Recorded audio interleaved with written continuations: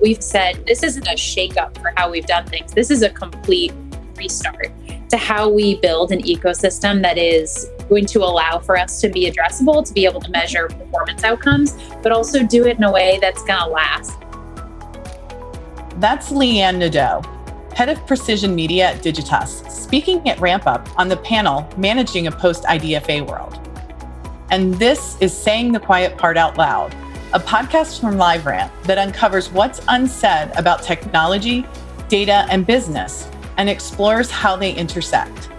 I'm Daniela Harkins, SVP of Commercial Strategy and Excellence at LiveRamp. For those not familiar with IDFA, it's Apple's specific acronym for what the industry calls mobile IDs. They are used by publishers to monetize their apps and by advertisers to reach users. Next year, Apple will require apps to receive permission from users to access and use their mobile ID.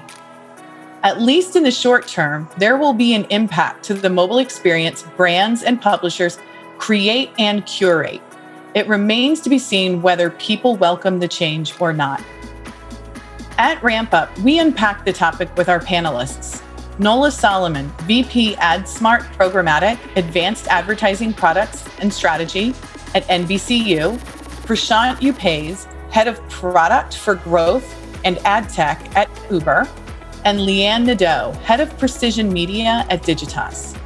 Our moderator was LiveRamp's Travis Klinger, SVP of Addressability and Ecosystem. Great to have everyone here. So addressability, huge topic. We've been talking about the third-party cookie for 3.5 years now. We've been talking about the IDFA. I think the rumors first started circulating last June. Is the IDFA going to go away? When will Apple get rid of the IDFA? Now, early of 2021 is when Apple will make the change requiring opt-in consent for the IDFA. We don't know what the opt-in rates will be. There's a lot of speculation, somewhere in the neighborhood probably of opt-out rates of 70 to 90%. This is going to have a pretty big impact on the mobile advertising industry, both from the publisher and the marketer side. Nola, maybe starting with you, what's your take on this from a publisher perspective? What do you anticipate the impact to be? Addressable advertising relies on being able to identify users in order to serve them the right message at the right time, and subsequently to verify that through measurement. And there are a variety of touch points that we use today, right? You mentioned the cookies, obviously IDFA.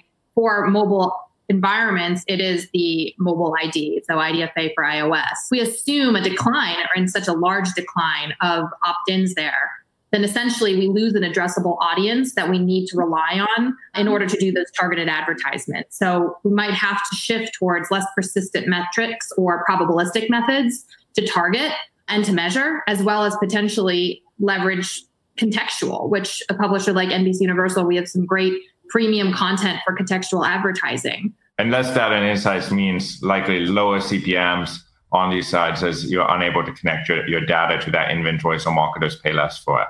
Leanne, looking at how you advise marketers, how are you talking about this? What's the question for marketers who have all of their data, who either have a mobile app and want to suppress those users, or who they want to acquire mobile app traffic, new downloads, and also with conversion tracking? How are you approaching this? Yeah, that's a great question. I think the timing of Apple's announcement was interesting because while we've been seeing cookie deprecation for a few years now, it really kind of came to a head this year when Google made the announcement late in 2019 that they were going to be deprecating the cookie by 2022. That's kind of what woke marketers up to what had been a reality on Safari and Firefox for some time now. So the timing was actually a bit fortuitous maybe because we are in the process of reshaping how this industry is able to continue to do addressable advertising and measurement.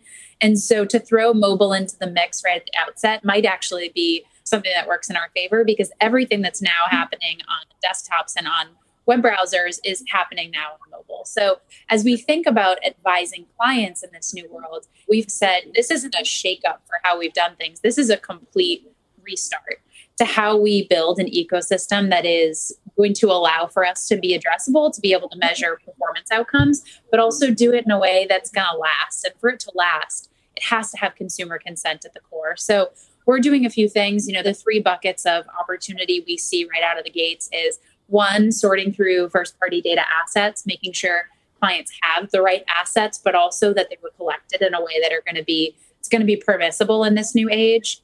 2, thinking about relationships with partners like NBCU to start to think about context and think about other signals that might help us understand what impressions we want to buy based on, who that might be and how much that impression is worth to us. And then finally, measurement. Like you mentioned, we're going to see an initial dip, I believe, in CPMs because we're not able to understand exactly which impressions are driving outcomes and which are not. It's going to be a real challenge in understanding where we should be putting our dollars. And so we need to stand up cloud ecosystems that are going to allow us to start to think about measurement in a different way than we have before. Absolutely. So Prashant, I think you have the perspective of both being a large marketer, but also being a mostly app-driven experience. Can you share your perspective on this and how this affects your business? Uber is a mobile-first company, so this has a large impact on our ad tech activities. And we spend more than $1 billion on paid ads. Most of it is on mobile, and our conversion funnels are on mobile. So you can imagine how big an impact this is going to have on our user acquisition as well as user engagement campaigns. The biggest impact is on conversion tracking, meaning measurement. And if you're not able to measure your campaigns, you cannot optimize that. So that is the area we are compromised heavily. The best solution for us right now is, can we move our conversion funnel to mobile web and desktop web? We are actively experimenting with that. There's a good chance we may ditch iOS app install campaigns altogether. We have seen some promising results with mobile web. The second impact is, and it is again equally important, is a user experience. That we offer a lot of promotions for new users. We also offer a lot of bonus and guarantees to our drivers. And if we cannot honor that between the marketing message that we show them on different ad networks to when they land on our site, that is a really bad user experience. We don't want to do that. So that is another big reason why we may altogether ditch iOS app install campaigns. Got it. And you bring up conversion, and I think it's a huge point for a lot of the mobile marketing is in fact designed to get app downloads and then track those. And today that's done with the IDFA. Now we know that the SK ad network is coming out, and Apple has kind of hinted at how that has worked. From your perspective, is that a viable conversion option, or do we not know enough at this point in time? It's an option, but we should put a perspective on that. What SK ad network is just a counter. It just counts install. It doesn't do anything beyond that. And maybe Apple intentionally designed it that way. So be it. Whatever it is worth, it's just going to give you count of install and nothing more than that. So that limits our ability to do meaningful measurement. That limits our ability to make choices. Which campaign's performance is much better than other campaigns. And then the bigger question is, again, I'm going to go back to the user experience. We do a lot of promos. You might have used GiveGet promos that if you refer your family members and if they take a ride on Uber, they get $20, you get $20. We have a lot of messaging on bonus and driver earnings. If we cannot honor that, we cannot run the campaigns. It's beyond measurement. It's beyond optimization. It's about user experience. And user experience is broken with this change. And there's no alternate solution. SK ad network doesn't solve for that. So it's not a viable solution. Absolutely. I really like how you emphasize user experience. I think we often talk about the third-party cookie going away and the IDFA dramatically changing. And we talk about it in the perspective from the marketer side and the publisher side, but there's also significant user impacts. Nola, jumping over to you, how do you see the change of the IDFA degrading the user experience for folks using mobile apps out there? Not just mobile apps, right? It's also anything that's in the app environment. So Apple TV as well in this situation. But we have to think about the user from the outset and how it's affecting them first and foremost. How do we deliver a seamless, enjoyable experience if we can't identify who the user is? It's kind of like describing somebody that you've never met before. Plus, it affects different elements of the consumer experience. We mentioned frequency capping and targeting. But with frequency capping, for example, if you don't know who the user is, you don't know whether you've already served them a specific creative or a specific campaign on a single publisher site or across publisher sites, different publishers. And from a targeting perspective, a DSP might not be able to identify the user well enough to serve them a targeted ad at all, which means that the ads then are less relevant for the user, which is a loss for both the consumer and the advertiser, and ultimately the publisher, because it drives lower CPMs, as we mentioned before. The other thing that I think about when I think about user experience is that the opt-in button that we're supposed to show, right? So there's a lot of still to know and understand about what we're going to be allowed to customize there. But At NBC, we're a premium content brand where our viewers' data is always safe. And for others out there, that might not always be the case. And if you're thinking about a user experience with a pop-up asking for data collection, as a user, you might kind of be a little scared and be like, what are you going to use this data for? So I think at the end of the day, it comes down to how do we create an environment where we're protecting our consumers while also giving them the viewing experience that they crave and driving a real impact for our advertising partners at the same time. I see it almost as there's the short-term impact to what's going to happen, and then there's that long-tail impact. And so the short term is, yes, less relevant ads. So while people don't like ads, we need to remind them that the reason you see ads is because there's a value exchange there. You're usually getting something free or for a lower cost because you're opting into advertising. So I think some of what happened with Cambridge Analytica and even Apple's new ads emphasizing privacy has degraded or made customers forget about that value exchange. So I think we need to re-educate on that. But as we think about the short term, you're probably going to get more spam because there's no frequency capping allowed. So there's less relevance to what you're seeing. And I think that's going to turn people on to even greater blindness to advertising. So I think there's that kind of short term. But what you mentioned about opt-in is what I see as the long term and potentially more grave impact is there's very few places that consumers are going to say yes. It is, and this same thing happened with location, where they're going to be willing to say, yes, I am okay with this person, using my information to give me a better experience. And that's going to be the premium content publishers who have enough equity in that relationship to ask them for that permission. I would argue Uber is one of them.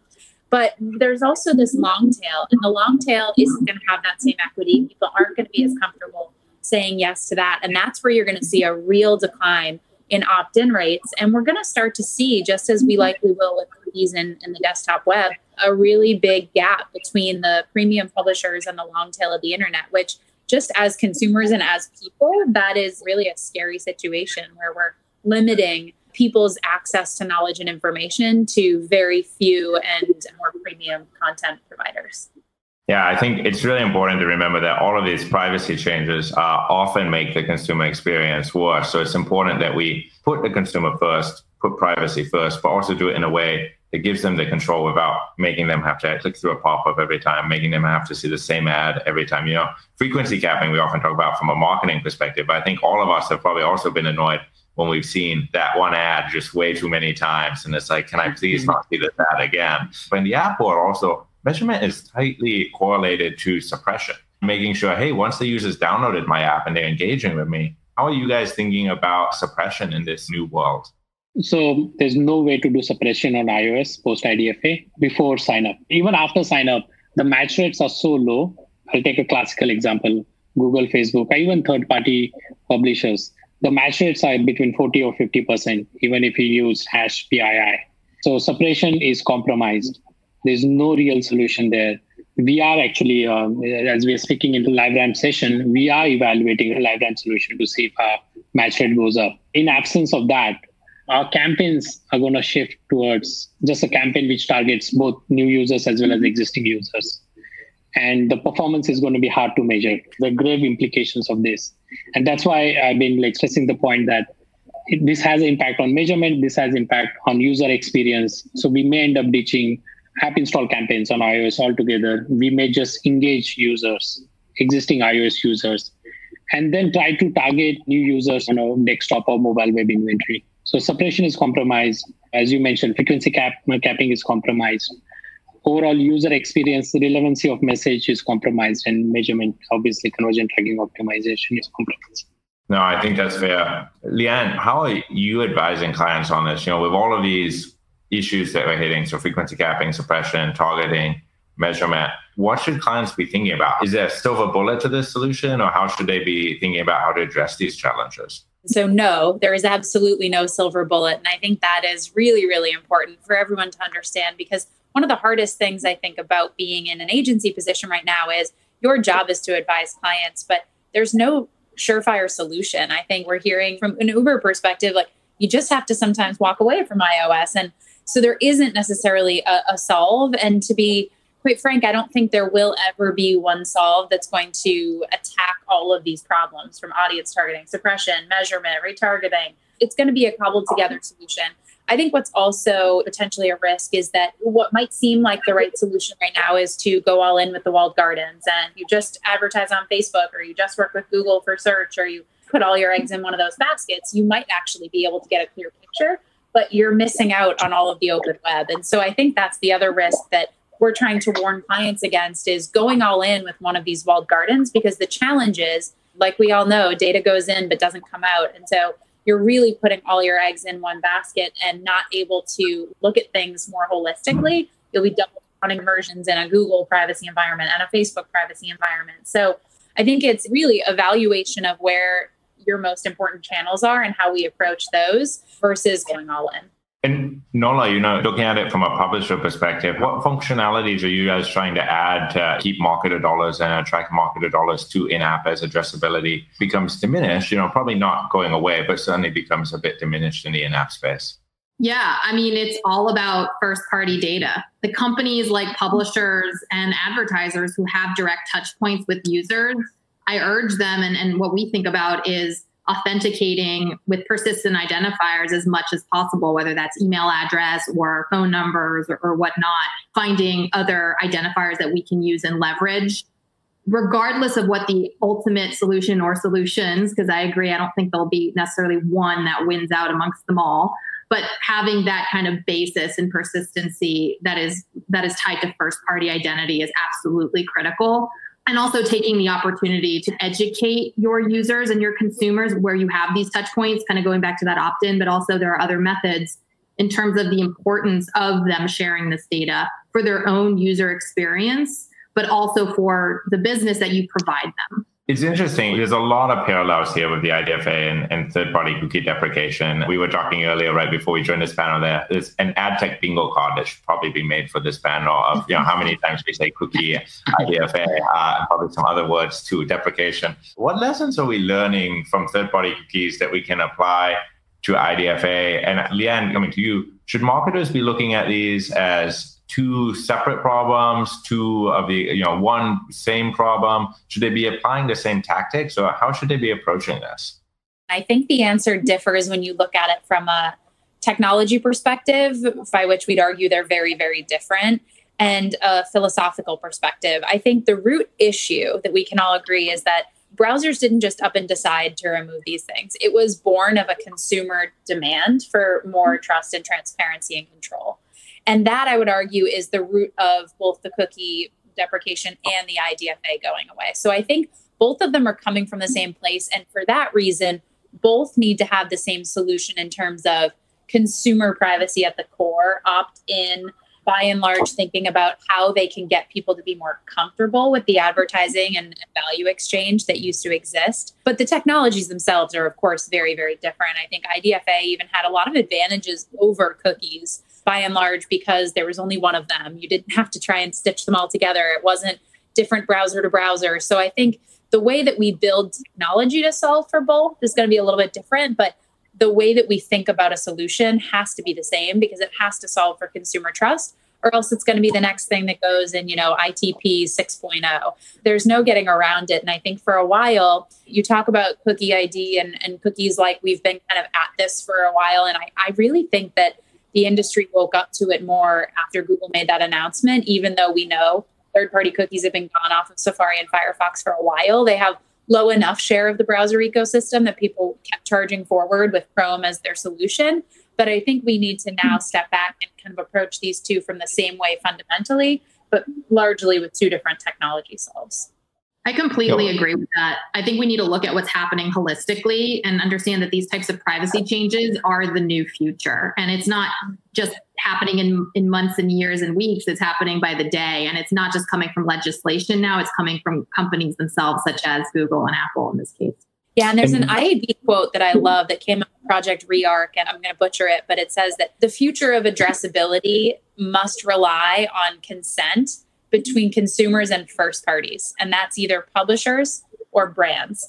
I think we've tried to solve a lot of these challenges with kind of the ad tech middle. And Travis, even you would argue your average consumer off the street isn't in a position to say yes or no, opt into LiveRamp. They're like, who's that? I don't know what that means. It's got to be NBCU saying, consumer, I'm going to give you a better experience. Is that okay? and Uber saying, I'm going to give you a better experience. Is that okay? And then, of course, we need the LiveRamps of the world to make that all work once those two things are garnered. But it's so critical that brands and publishers start to get that consent and also think about what they're going to offer in return, because there has to be some value exchange there.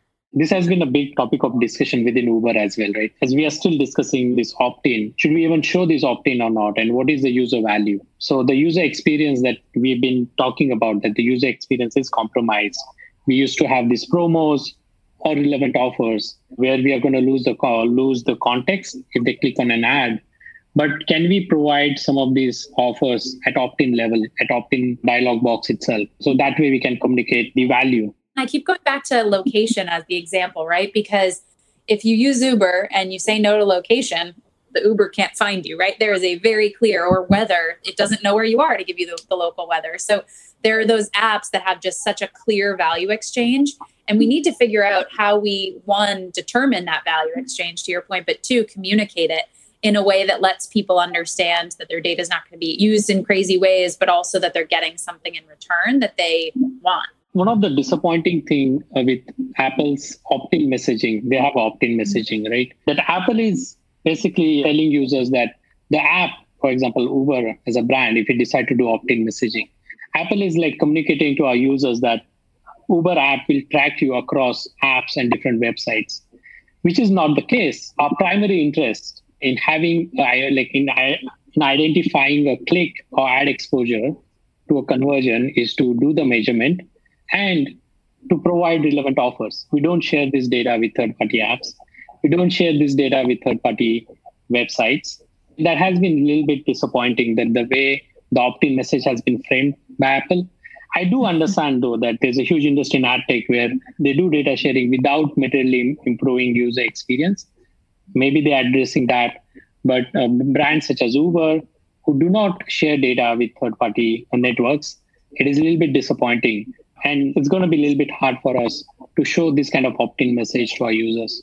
Yeah, and I think it brings a good question, Prashant. I've been talking with some brands and publishers who said, hey, we're not even going to try to collect the IDFA. We're going to focus instead on our CRM data and collecting our own authentication, because the IDFA is governed by Apple's T's and C's, but we can build a CRM relationship separate from that. I guess maybe to both you and Nola, is that something that you guys have been considering as much as you can share? But how are you looking at balancing your CRM versus also now Apple's IDFA opt-in? Yeah, I mean, the way that I think about it is we have an opportunity here to reinvent the world of digital advertising and the industry at large in terms of how we approach this. And I don't necessarily think that there's any one way to approach it right now, given that there's so much that's constantly changing, but making sure that we are positioning ourselves for our marketers to be able to offer them the most value while also continuing to offer the value to our customers and our viewers. And in order to do that, that requires leveraging a number of different strategies in terms of how are we going to approach this, rather than thinking about it only one way or the other. And for Uber, CRM, the owned operated channel was always a big channel, right? Post user acquisition or post sign up, we relied on those channels quite a bit. We continue to rely on it. But user acquisition is also a critical part, specifically with respect to Uber. The Western hemisphere or Western countries, we are quite mature, but our growth is quite fast in emerging market. And user acquisition is critical. CRM and other channel cannot do anything there. So we have to go out in the wild.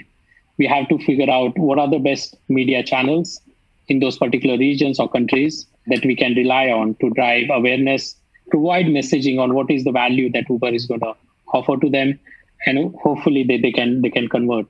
Leanne, you started originally in the panel with the philosophical discussion of, why are these IDs going away? And so kind of to build on that, what's next? I feel like in ad tech, it's always like, what's the next shoe that's going to drop? So now we've had the third-party cookie, we've had the IDFA.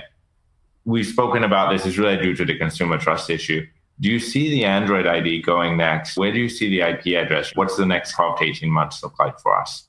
I think it's kind of two buckets to that answer. One is the Android question. And I think we can learn a lot from the way Google approached the Chrome decision and think about how they're going to also approach Android. I think it's funny if you look at the big four, right? Apple, Facebook, Amazon, Google, and you look at who owns devices and browsers in Apple and Google. Google's the one who relies on advertising, right, to earn a large share of their revenue. So it's not too surprising that Google, one, was the last to join the party there, and two, gave us a wide berth of opportunity to solve before they were actually going to put it in place in 2022. So I think, some would argue that was really nice of them. Some would argue maybe a little more cynically that that's because they too need to make sure that advertising is going to have a path forward and keep it the premium rate it's at now in this new world. So I would say we can expect something similar from Android, especially in the way that Apple's actually gone to market consumer facing with these privacy ads. I'm not sure if you guys have seen them. They're actually kind of funny, but also, they're intended to scare consumers and differentiate Apple from an iOS from Android and other devices to make them realize that, Apple's taking their privacy seriously. So I think Android, Google, they have no choice but to follow suit. I would say it's probably going to be a little bit more of a slow roll, similar to what they did on Chrome.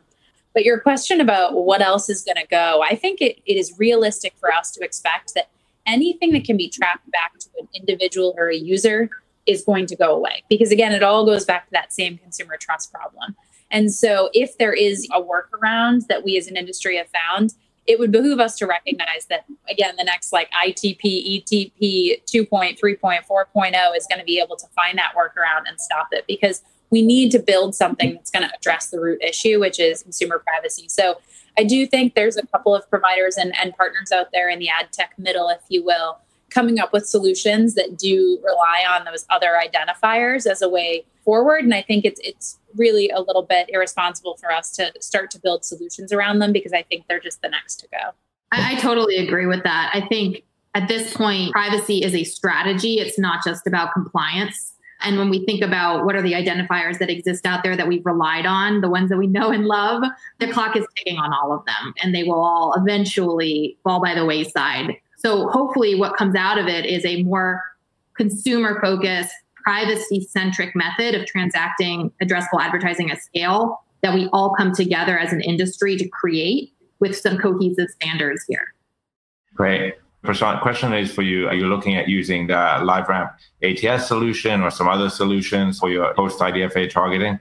So we are actually actively experimenting with the LiveRamp solution, not just ATS. There are 2-3 different solutions. We are experimenting with all of that. So that should allow us to engage as well as retarget some of these users. I should point out that one unknown that we have is how broad this enforcement is going to be from Apple. Because if you look at their tracking guidelines for developers, it seems it's not limited to IDFA. Their guidelines are broad. So if we are using hashed PII to do retargeting, do we need to take consent? That still needs to be answered.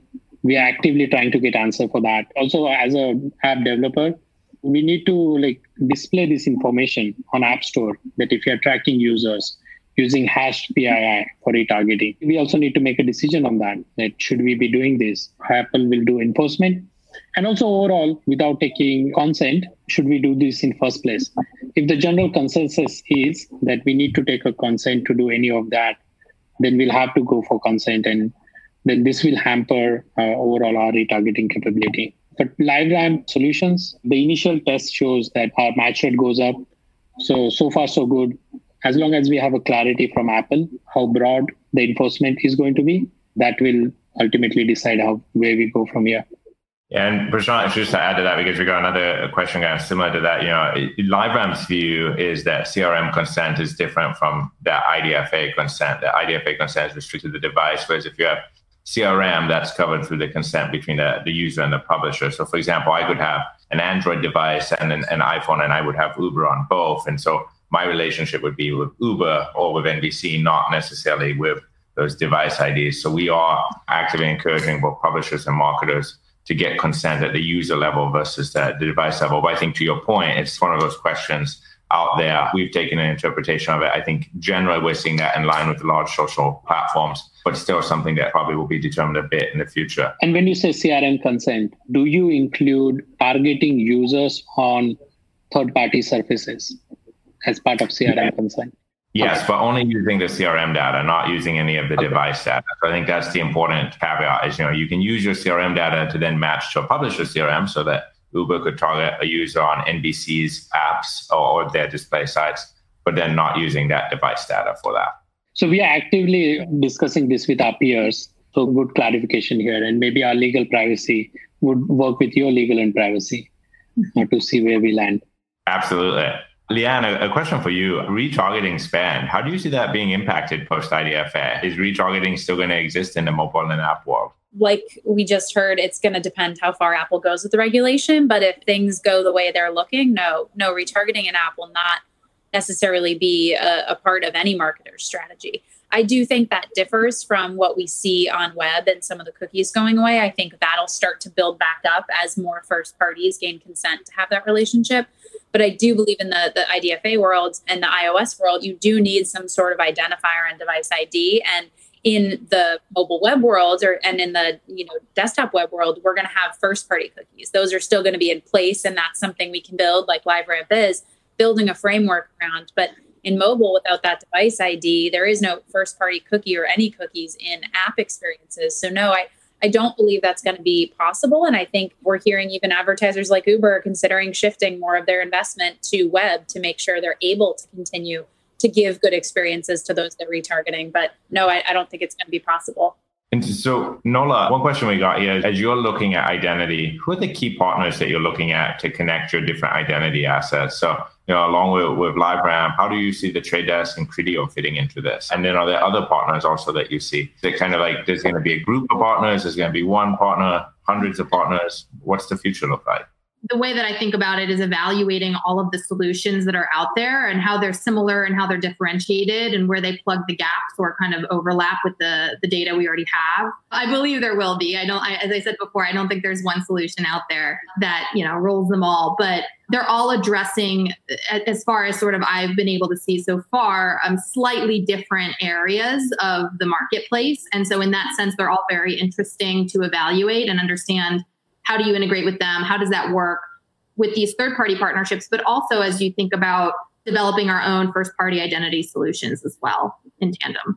Prashant and Leanne, anything to add in that and how you're thinking about partnerships here? We have not taken any active steps in this regard. Mostly, as I mentioned already, LiveRamp and other solutions is what we're evaluating. We have not explored any partnership yet.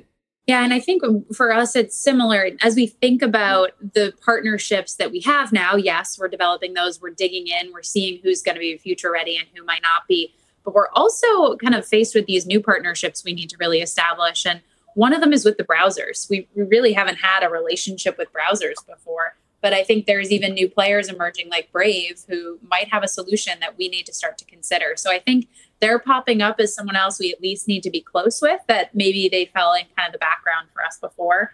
And I would also argue that on the partnership side, we're starting to think about what do partnerships look like both inside walled gardens and outside. And I think that's something that, most marketers are going to have to take a really critical look at is to what extent do they want to be invested in the gardens and versus outside in the open ecosystem?